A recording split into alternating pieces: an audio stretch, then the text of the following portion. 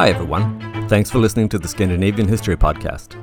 Last time, we spoke about the Scandinavians in Ireland, and especially their settlement in Dublin.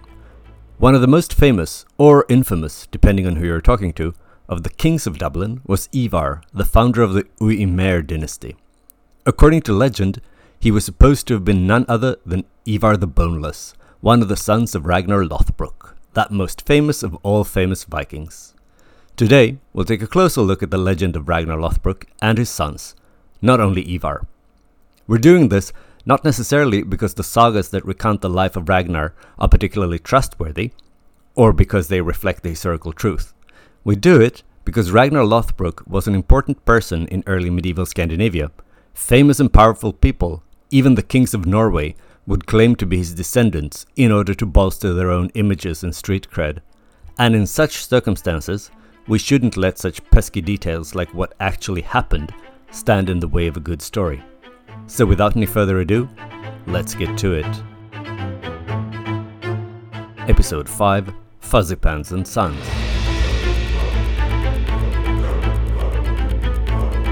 Charlemagne, who at the time ruled over Francia, heard of the raid against Lindisfarne soon after it occurred, and at his court, people reacted with the same disbelief as everywhere else in Christian Europe. Who would attack a place of God, they said to each other. But the following year, when additional Viking raiders appeared along the North Sea shores, the French realized that this was now a thing, and they needed to act. The Frankish Empire itself was first attacked by Viking raiders in the year 799, that is, several years after the first attacks in England. In response to these attacks, Charlemagne set up a defense system along the northern coast of his empire in the year 810. He also organized a Frankish fleet and coastal army, and it seems to have had the desired effect, because it would take a few years before the Vikings would start raiding in Francia in earnest. After Charlemagne's death in 814, his son Louis the Pious succeeded him. During his reign, the empire was torn by eternal strife that weakened it and eroded the Vikings' respect for the Frankish coastal defenses. The Vikings tried to force their way through these defenses in a raid at the mouth of the river Seine in 820, but the defenses held. That time. In 834, the Franks weren't as lucky when Danish Vikings raided the Channel coast. Still, these raids were nothing compared to the recurring attacks that plagued the last years of Louis's reign. And when he died in June 840, things just got worse. His sons started to fight over the inheritance, and back in Scandinavia, the people who could organize Viking raids also knew about the political situation in Francia. They were quick to take advantage of it. All through the 840s, the Frankish coasts and rivers were regularly raided by Vikings. Just like on the British Isles, the Vikings sought to capture the treasure stored at monasteries. And just like their Anglo-Saxon counterparts, the Frankish monasteries offered plentiful booty and a weak defense, just like the Vikings liked it. But just like in the British Isles, the purpose of these attacks probably wasn't to humiliate the Christian God per se, whatever the clerics and chroniclers might have believed. One of the best-known raids up the Seine against Paris itself occurred in the year 845.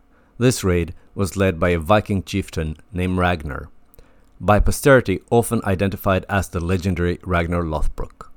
I wouldn't wager too much money on the identity of this chieftain, but he must have had a name, so why not Ragnar?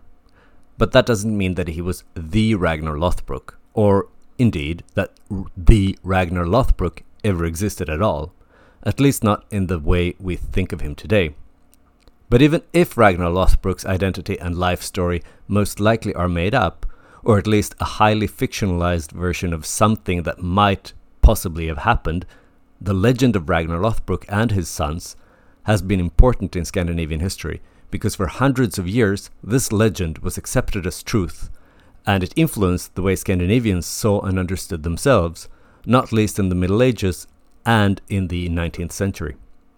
According to some, the raid led by Ragnar Lodbrok was a response to Frankish aggression against Denmark under Charlemagne and his sons. For decades, the Franks had strived to undermine and destabilize the Danish political structure in order to secure their own northern border. Both Charlemagne and his son Louis the Pious had done this. From this perspective, the Franks weren't peaceful, innocent Christians who were minding their own peaceful and innocent business until they, completely out of the blue, were attacked by brutal and greedy pagans from the north, who were after plunder and humiliating the Christian god. No, they'd been poking the Scandinavian bear for decades. Now it was payback time. Proponents of this theory like to point out that another large Danish force sacked Hamburg that same year that Ragnar Lodbrok sailed up the Seine. Needless to say, contemporary Frankish sources are not among the proponents of this theory. Be that as it may, the timing of the attack was well chosen. The Frankish kingdoms had exhausted themselves with a costly civil war that broke out when Louis the Pious died in 840, and his sons fought over who would inherit what. The war had recently ended in 843, but it ended with a division of the empire into 3 separate and weaker kingdoms. The Western Kingdom, where Paris was situated, was ruled by Charles the Bald. The various factions who fought in the Frankish Civil War had actually employed Viking mercenaries, so the Scandinavians had gained a lot of valuable inside knowledge about Frankish tactics, weaknesses, and, not least important, suitable targets for future raids. It's hard to estimate how many men participated in that raid in the spring of 845, but possibly somewhere between 4,000 and 7,000 Viking soldiers, depending on the size of the ships and how tightly they were packed into them. But even the lower number is still a massive force, much larger than a regular little raiding party. This was an invasion force. Ragnar and his men had no trouble entering the River Seine. Decades of neglect had left the fortifications constructed under Charlemagne at the mouth of the river basically useless. On their way up the river, the Scandinavians stopped to raid Rouen, the first major city when you go up the Seine. This stopover wasn't particularly pleasant for the population of Rouen, obviously, but it gave Charles the Bald the time he needed to gather his forces and organize the defense of his kingdom. He decided to concentrate his defense on the Abbey of Saint-Denis, just north of Paris. It wasn't merely a rich monastic institution of the kind that the Vikings loved to raid and plunder, but it had also been a royal possession for generations. It was a symbol of the king's power and dignity. He did not want to lose it. Charles assembled an army which he divided into 2 parts, one for each side of the river. Ragnar attacked and defeated the smaller part of this Frankish army left on one of the river banks. The Scandinavian victory was complete, and the rest of the Frankish army could just watch helplessly as their comrades were slaughtered by the Vikings. Ragnar then took 111 of the surviving Franks and hanged them on an island in the Seine. This struck terror in the remaining Frankish forces, and they retreated. King Charles the Bald hid out in the monastery of Saint-Denis and prayed for the deliverance of himself and his kingdom from the Vikings. The Vikings themselves passed by the monastery and instead continued on to Paris, ignoring the king and his soldiers holed up in Saint-Denis. On Easter Sunday, the 29th of March, the Vikings broke through the defenses of the city, entered it, and plundered it. During the attack on Paris, some kind of infectious disease broke out in the Scandinavian camp. According to the pious Frankish chronicler who penned the Translatio Sancti Germani, this was Saint Germain, who had heard the king's prayer and spread the disease among the invaders. The chronicler would like to have us believe that the Vikings first prayed to their own gods, but nothing happened. Then one of their Christian prisoners advised them to fast and pray to the Christian god instead. Instantly, the disease that had plagued them subsided. Apparently, after this, the Vikings were so in awe by the power of the Christian god, through his saintly middleman, that they capitulated. Charles the Bald then magnanimously let them go back home to Denmark. A more likely reason for the Vikings packing up and leaving was that since the Franks could not assemble any effective defense against the invaders, they paid the Vikings off. The Vikings withdrew only after being paid a ransom of 7,000 pounds of silver, or approximately 2,570 kilograms. To the chagrin of many, King Charles also let them keep all the plunder that they had collected. While agreeing to withdraw from Paris, Ragnar still pillaged several sites along the coast on the return voyage home. Although Charles had been criticized severely for granting the large ransom payment to the Vikings, it might have been the best of his very limited options. And in the short term, the king's policy seemed to make sense. Ragnar agreed, lifted the siege of Paris, and moved on. Further bloodshed, as well as a very real threat of military defeat, was avoided. But that only solved the king's problems temporarily. When the rumors started to spread about the low-hanging Frankish fruit, more Vikings decided to try their luck. Vikings returned again and again in the coming years and secured both loot and ransom from the Franks. Although many Vikings had died in the plague during the siege of Paris, Ragnar lived to return home. According to the author of Translatio Sancti Germani, Ragnar went to see King Horik of Denmark, bragging about his success in Francia. Ragnar showed the gold and silver he had acquired to the Danish king, and boasted about how easy he thought the conquest of Paris had been, noting that the only resistance he had encountered was from the long-deceased Saint-Germain. Then, all of a sudden, Ragnar collapsed in pain. He suffered horribly for 3 days, until his entrails just burst, which, not entirely surprisingly, led to his death. So that was it then. Ragnar Lodbrok was dead and gone. End of story.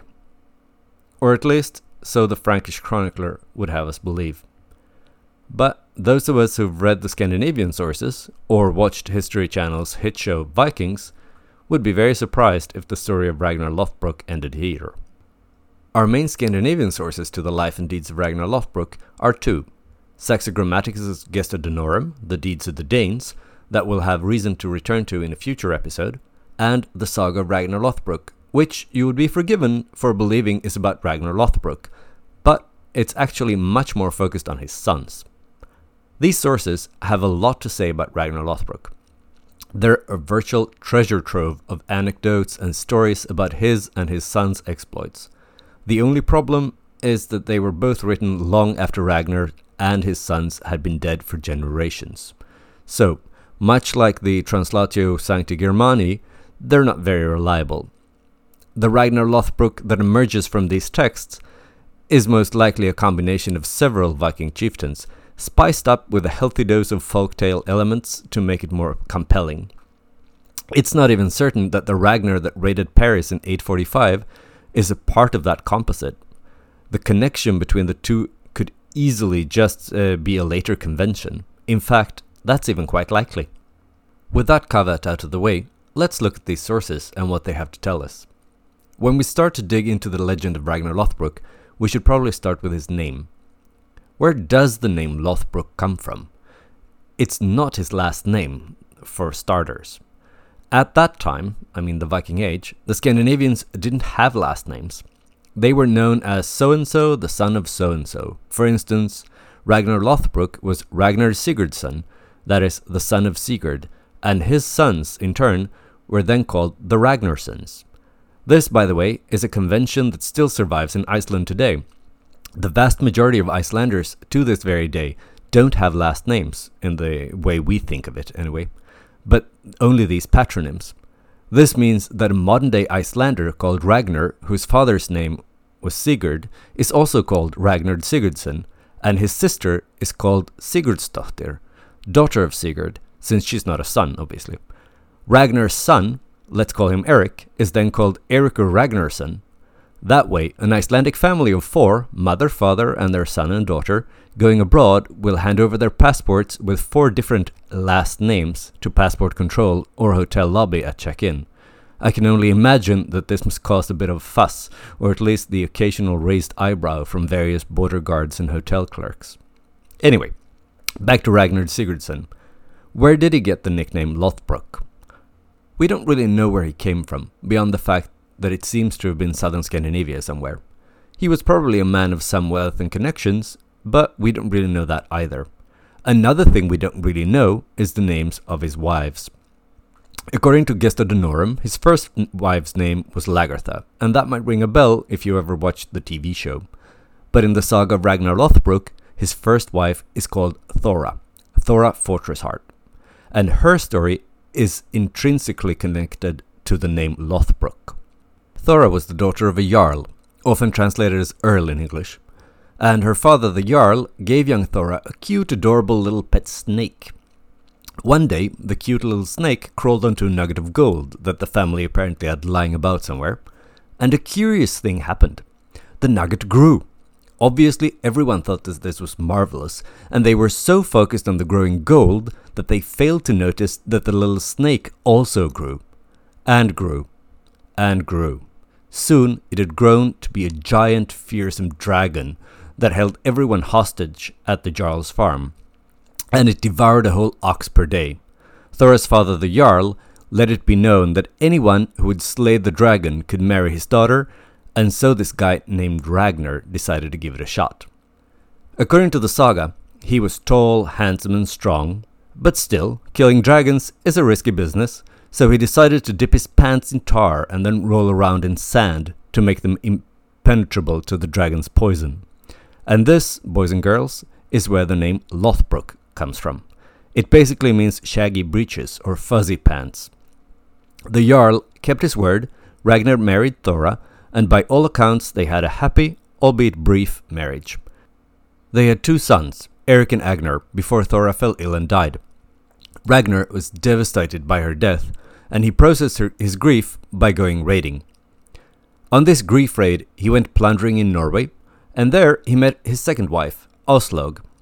She was the orphan daughter of none other than Sigurd Fafnersbani, the famous dragon slayer, and Brynhilde, the Valkyrie.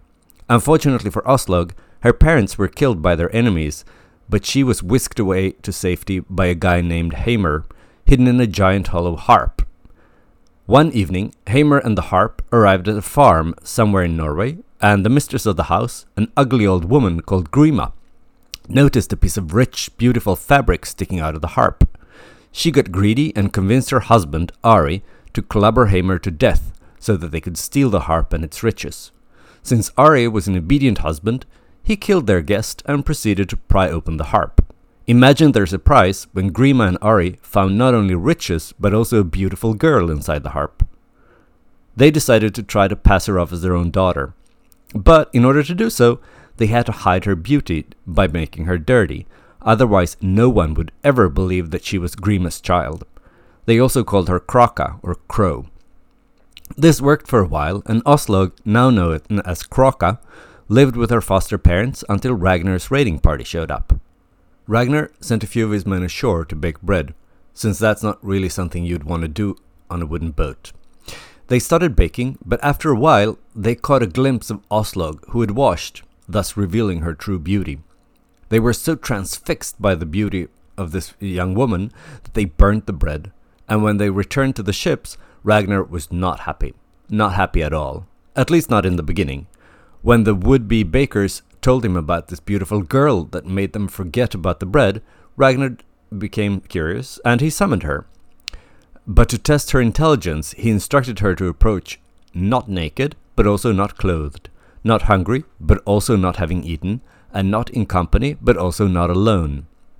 When Aslaug did show up, wrapped in a fishnet, chewing on a leek and with a dog in tow, Ragnar knew that he had met the right girl for him. He asked her to step aboard his ship and sail away with him. But Aslaug wasn't convinced. She demanded guarantees for her safety, but instead, Ragnar tried to convince her to just come along already.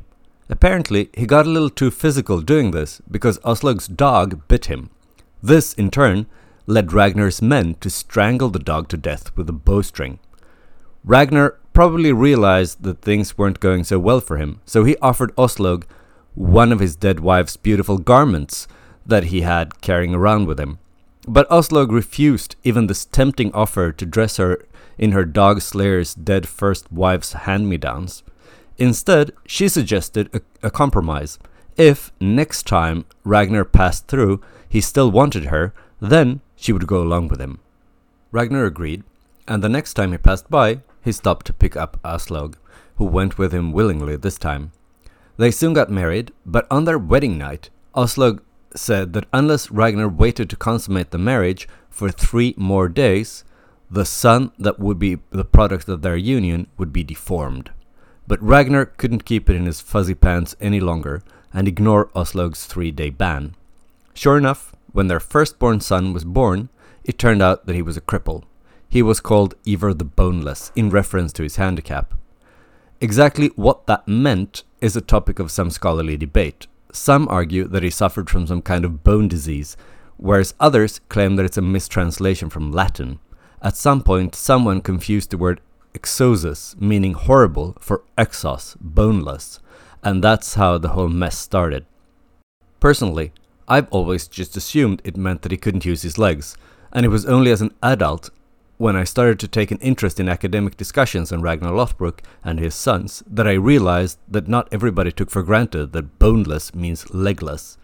I realize that my only real argument to back this up is the fact that in Scandinavian languages, you use the same word for bone and leg, so it makes sense to understand his name to mean Ivar the Legless rather than Ivar the Boneless. I would also argue that the rest of the saga would indicate a person who can't use his legs, but on the other hand, he's a pretty horrible person too, so I kind of see where they get the idea from. Anyway, Ragnar and Aslog's second son was called Björn, and he grew up to receive the nickname Ironside, thanks to his prowess in battle. Later, they have 3 more sons, Hvitserk, Ragnvald and Sigurd. But if you don't limit yourself to the saga of Ragnar Lodbrok and look at all the texts covering Ragnar and his life, you get a longer list of sons. All in all, 11 in fact. Beyond Eric, Windhat, and Agnar that he had together with Thora, Gista Denorum also mentions Fridlif, Dunwat, Ragward and Ubba. Despite his handicap, whatever it might have been, Ivar the Boneless became the leader of the gang of brothers, and they carried him around wherever they went, even in battle. Needless to say, we'll get back to that in just a little bit. When Aslog's sons grew up, they wanted to win fame, fortune and loot, just like their 2 older half-brothers, Eric and Agnar, so they set out to sack the town of Viteberg in Norway, a place their father Ragnar himself had tried and failed to conquer. The townspeople released their 2 magic bulls at the attacking Ragnarssons, but Ivar, carried by his brothers on a shield, shot them both dead, and the town was soon captured and thoroughly plundered. The saga then tells us that Ragnar had a friend, Oystein, who happened to be the king of Sweden. Oystein also had a magic battle cow, by the way, but more importantly, he had a daughter that he offered to marry off to Ragnar. Everyone thought that this was a splendid match, and definitely a step up from that peasant girl Krokka that he was currently married to. They managed to convince Ragnar that they were right, and he agreed to marry Øystein's daughter. But at the same time, he had a hunch that his current wife wouldn't be all too pleased about this, so he forbade everyone from telling her about it. Unfortunately for Ragnar, his wife understood the language of the birds, a skill she'd inherited from her father, Sigurd Fafnirspani, who learned to understand bird language when he ate the heart of the dragon Fafnir that he had just killed. That came in rather handy for him, but that's a topic for another day. Aslog heard the birds gossiping about how her husband is now engaged to some Swedish princess and decided that something needed to be done about it. So Aslog decided to finally reveal her true parentage to Ragnar.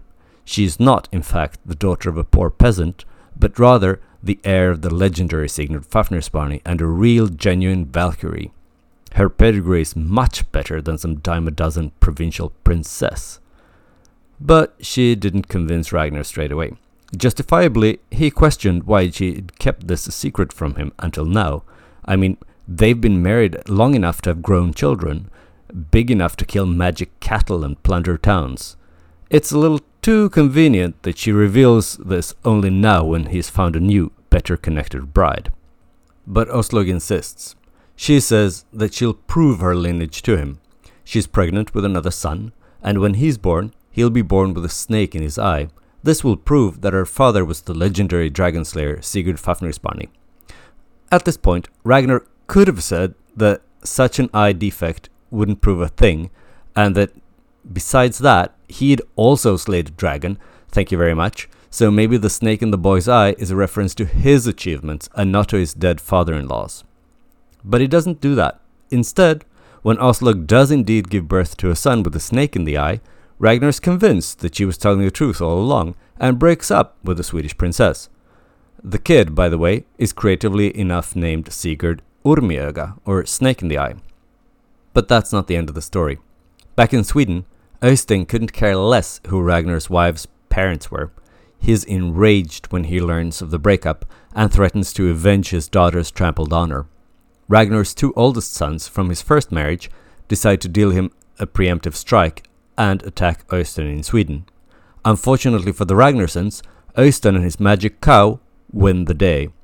Agnar is killed in battle and Eric is captured. King Øystein offers to release him if he agrees to marry his daughter, the princess, instead of Ragnar. This would somehow restore the honor of the family, but Eric refuses and asks to be killed instead. That, one imagines, can't have been good for the poor princess's self-esteem. When word of the death of Agnar and Eric reaches Ragnar's home, he is out raiding, but Åslaug and her sons are outraged by the news.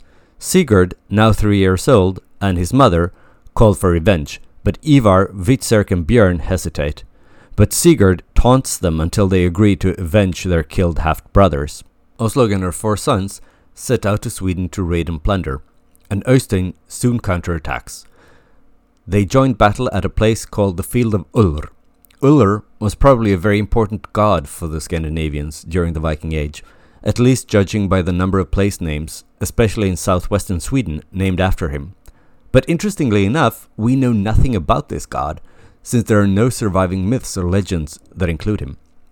More of this in a future episode on pre-Christian Scandinavian religion, I promise. Anyway, Øystein uses his best troops and his magic cow, but Ivar the Boneless has a plan. As usual, his brothers carry him on a shield. They approach the cow, and first Ivar blinds the beast with an arrow shot in each eye. After that, he has his brothers toss him at the blinded cow, and when he lands on the animal, he crushes it under his body weight. The Ragnarssons win the battle and kill King Øystein. After that's been settled, Åslaug goes home, but her sons set out to raid and plunder on the continent, building their own reputations as fierce and fearless Vikings. Meanwhile, Ragnar comes home after a season of raiding and pillaging and hears of his sons' exploits in Sweden. You'd think that he'd be glad and proud of his sons and their achievements, but you'd be wrong. He's overcome with jealousy instead, and he decides to prove to no one in particular that he's still the top dog in the family. He decides to set out to raid in England with only 2 ships. Åslaug, who is apparently not overly impressed by Ragnar's parenting skills or his level of maturity, advises that he should really bring more ships if he wants to attack England. But Ragnar refuses to listen to her advice. He is out to prove a point. Before he sets off, Åslaug gives him a magic shirt that will protect him from harm, because apparently cheating by using magic armor is fine when you're out to prove you're stronger and braver than your sons, but bringing more men isn't. Go figure. Ragnar reaches the coast of Northumbria, and when King Ella hears that Ragnar is raiding in his kingdom, he gives his men an explicit order not to kill Ragnar, because King Ella is afraid of the Ragnarssons. That one's gotta hurt for Ragnar's ego, at least a little bit. Ella and his forces meet Ragnar and his 2 ships worth of Vikings in a battle, and the intruders are defeated. But thanks to his magic shirt, Ragnar survives and is captured. Proud as ever, he refuses to tell the Northumbrian soldiers anything, not even his name. That's unfortunate, because King Ella then throws him into a snake pit, without knowing that he's about to kill the very man he doesn't want to kill. The venomous snakes bite at Ragnar to no effect until the Northumbrians remove his protective shirt. Then the snakes kill him. But before he dies, Ragnar supposedly says, "Oh, the piglets would grunt loudly if they knew the boar's plight." And from this, King Ella suddenly realizes his blunder, that he had killed Ragnar Lodbrok. But now it's too late. But not too late, apparently, for Ragnar Lodbrok to say something else. In fact, before he dies, in that snake pit, he recites a whole poem called Krokomol. This poem is in effect supposed to be his last words. It might seem like quite an achievement to think of a rather long poem as you lie dying, constantly being bitten by venomous snakes, but that's nothing compared to the fact that Ragnar must have lied in that pit for quite some time, if he's indeed the author of this poem, because it's clearly composed at the earliest in the 12th century, or at least 300 years after Ragnar was thrown into the pit. Another, perhaps more likely explanation is that the poem was composed in Ragnar's name by a later Scandinavian poet who wanted to cement and enhance the reputation of this mythical Viking trickster and dragon slayer for some reason or another. Krokomol means the Kroka poem, and it's a reference to Ragnar's wife Åslaug, who for the first dozen or so years of their marriage used the alias Krokka. It belongs to a genre of ancient Scandinavian poetry called life poems, where dying men summarize their lives, usually in a rather self-aggrandizing manner. This particular example celebrates the life of a Viking pillaging, killing, and conquering. There are a lot of references to the beast of battle, the wolf, the raven, and the eagle that Ragnar kept well supplied with fresh meat after killing scores of people in many countries. It does get a little repetitive after a while, but there are some interesting bits in it. For instance, there's a description of the so-called Raven Banner. This was a banner that the women of Ragnar's family supposedly wove in one single night, and it depicted a raven, hence the name. It was a magic banner, and if the raven depicted on the banner spread its wings on the morning of battle, that meant that the Ragnarssons would be victorious.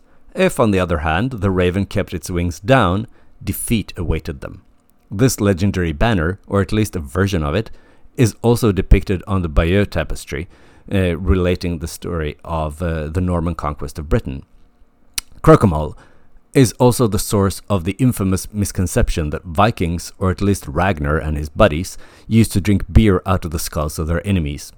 This is actually based on a 17th century mistranslation by a Danish translator, who, for reasons too complicated to go into here, confused drinking horns and the skulls of our enemies. Unfortunately, his translation was a big hit, so the image of Vikings drinking beer out of the skulls of their dead enemies stuck. Scholars have been trying to point out the translation error at least since the 19th century, so far with limited success. Anyway, if it wasn't Ragnar stuck in the snake pit for 300 years making up the poem, who did write Krokomol? Well, we don't really know. But there's a theory out there that both Ragnar and his death were invented long after the actual real Ragnar had died in order to justify the Viking invasion of the British Isles that we'll talk about next time.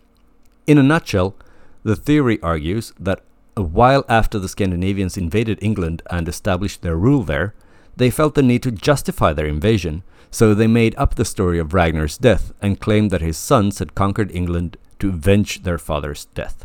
Ragnar in Krokomol is actually a much more impressive figure than Ragnar in Ragnar's own saga, where he's rather overshadowed by his sons and his wife Oslog. One explanation for this is that Krokomol is newer than the saga, and Ragnar's legend had time to grow in the meanwhile. So, hearing all of Ragnar's chatter in the snake pit, Ella realized his mistake. In an attempt to avoid the inevitable retribution from the Ragnarssons, Ella sends them a messenger to let them know what had happened, and that it was a mistake, and that he's ever so sorry about it, and could they please just forgive him and take his money and let bygones be bygones. Eventually, the king's messenger finds the hall where the Ragnarssons are hanging out. He walks in and finds Ivar the Boneless sitting at the high seat. Björn's working on a spear shaft, and Hvitserk and Sigurd, Snake in the Eye, are playing a board game. When the messenger relates the message from King Ella, Björn's grip on the spear tightens until the shaft splinters in his hand. Hvitserk gripped a game piece so hard that blood springs forth under his fingernails, and Sigurd, who was cutting his nails, don't notice that he cuts his finger to the bone. Hvitserk wants to kill the messenger straight away, but Ivar asks to hear every last detail surrounding the death of their father. And as the messenger speaks, Ivar's face turns red, then black, then pale. But he manages to keep his rage in check. Ivar the Boneless then says that he'll go to King Ella to demand financial compensation for the death of their father. His brothers find that rather anticlimactic, but they agree. Ivar goes to Northumbria, and his only demand of King Ella is as much land as he can cover with an ox hide. King Ella can't believe his luck and agrees at once. But then Ivar proceeds to slice the hide into thin stripes, and with it he encloses an enormous tract of land. This then becomes his foothold in England, and he is intent on using it to undermine King Ella's kingdom.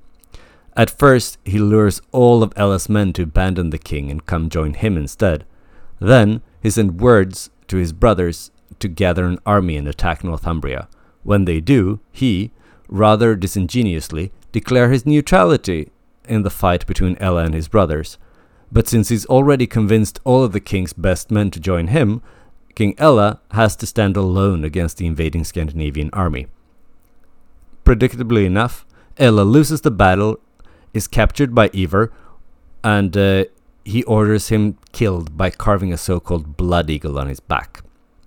After killing King Ella, Ivar declares himself King of England and rules it with an iron fist, at least according to the highly unreliable Scandinavian sources. The other brothers continue to reign in England until eventually Hvitserk is captured and asks to be put to death by being burned on a pyre built by the skulls of dead soldiers. Peak Viking. Sigurd goes home to Scandinavia to settle down and live a quiet family life. According to the legend, his daughter Ragnhild was the mother of Harald Fairhair, the first king of a unified Norwegian kingdom. We'll talk more about him and his hair in a future episode. As Ragnar Lodbrok's posthumous and almost completely fabricated fame grew, more and more kings, chieftains and Icelanders in the Viking and Middle Ages claimed descent from him, making him an important figure whether he'd actually existed or not. For instance, Sven Forkbeard of Denmark referred to Ragnar as an ancestor of his to bolster his own reputation during his invasion of England that we'll talk more about in a future episode. And the kings of Norway also claimed that he was their ancestor. Krokomol may not have anything, or at least very little, to do with the actual Viking named Ragnar Sigurdsson, who led a raid on Paris in 845, but this and other texts about him, or the legend they spun, kept not only the myth of Ragnar Lodbrok alive, it preserved and glorified the Vikings and supplied medieval Scandinavians who suffered from quite an inferiority complex compared to the more prosperous and populous parts of the European continent, with at least some cultural capital and prestige. Next time, we'll leave the realm of legend and mythical Viking kings and return to firmer ground from a historical perspective. We'll talk about the large-scale invasion of England carried out by Vikings in the mid-860s that was later justified as a retaliation for the killing of Ragnar Lodbrok. I refer, of course, to the Great Heathen Army. I hope you'll join me then.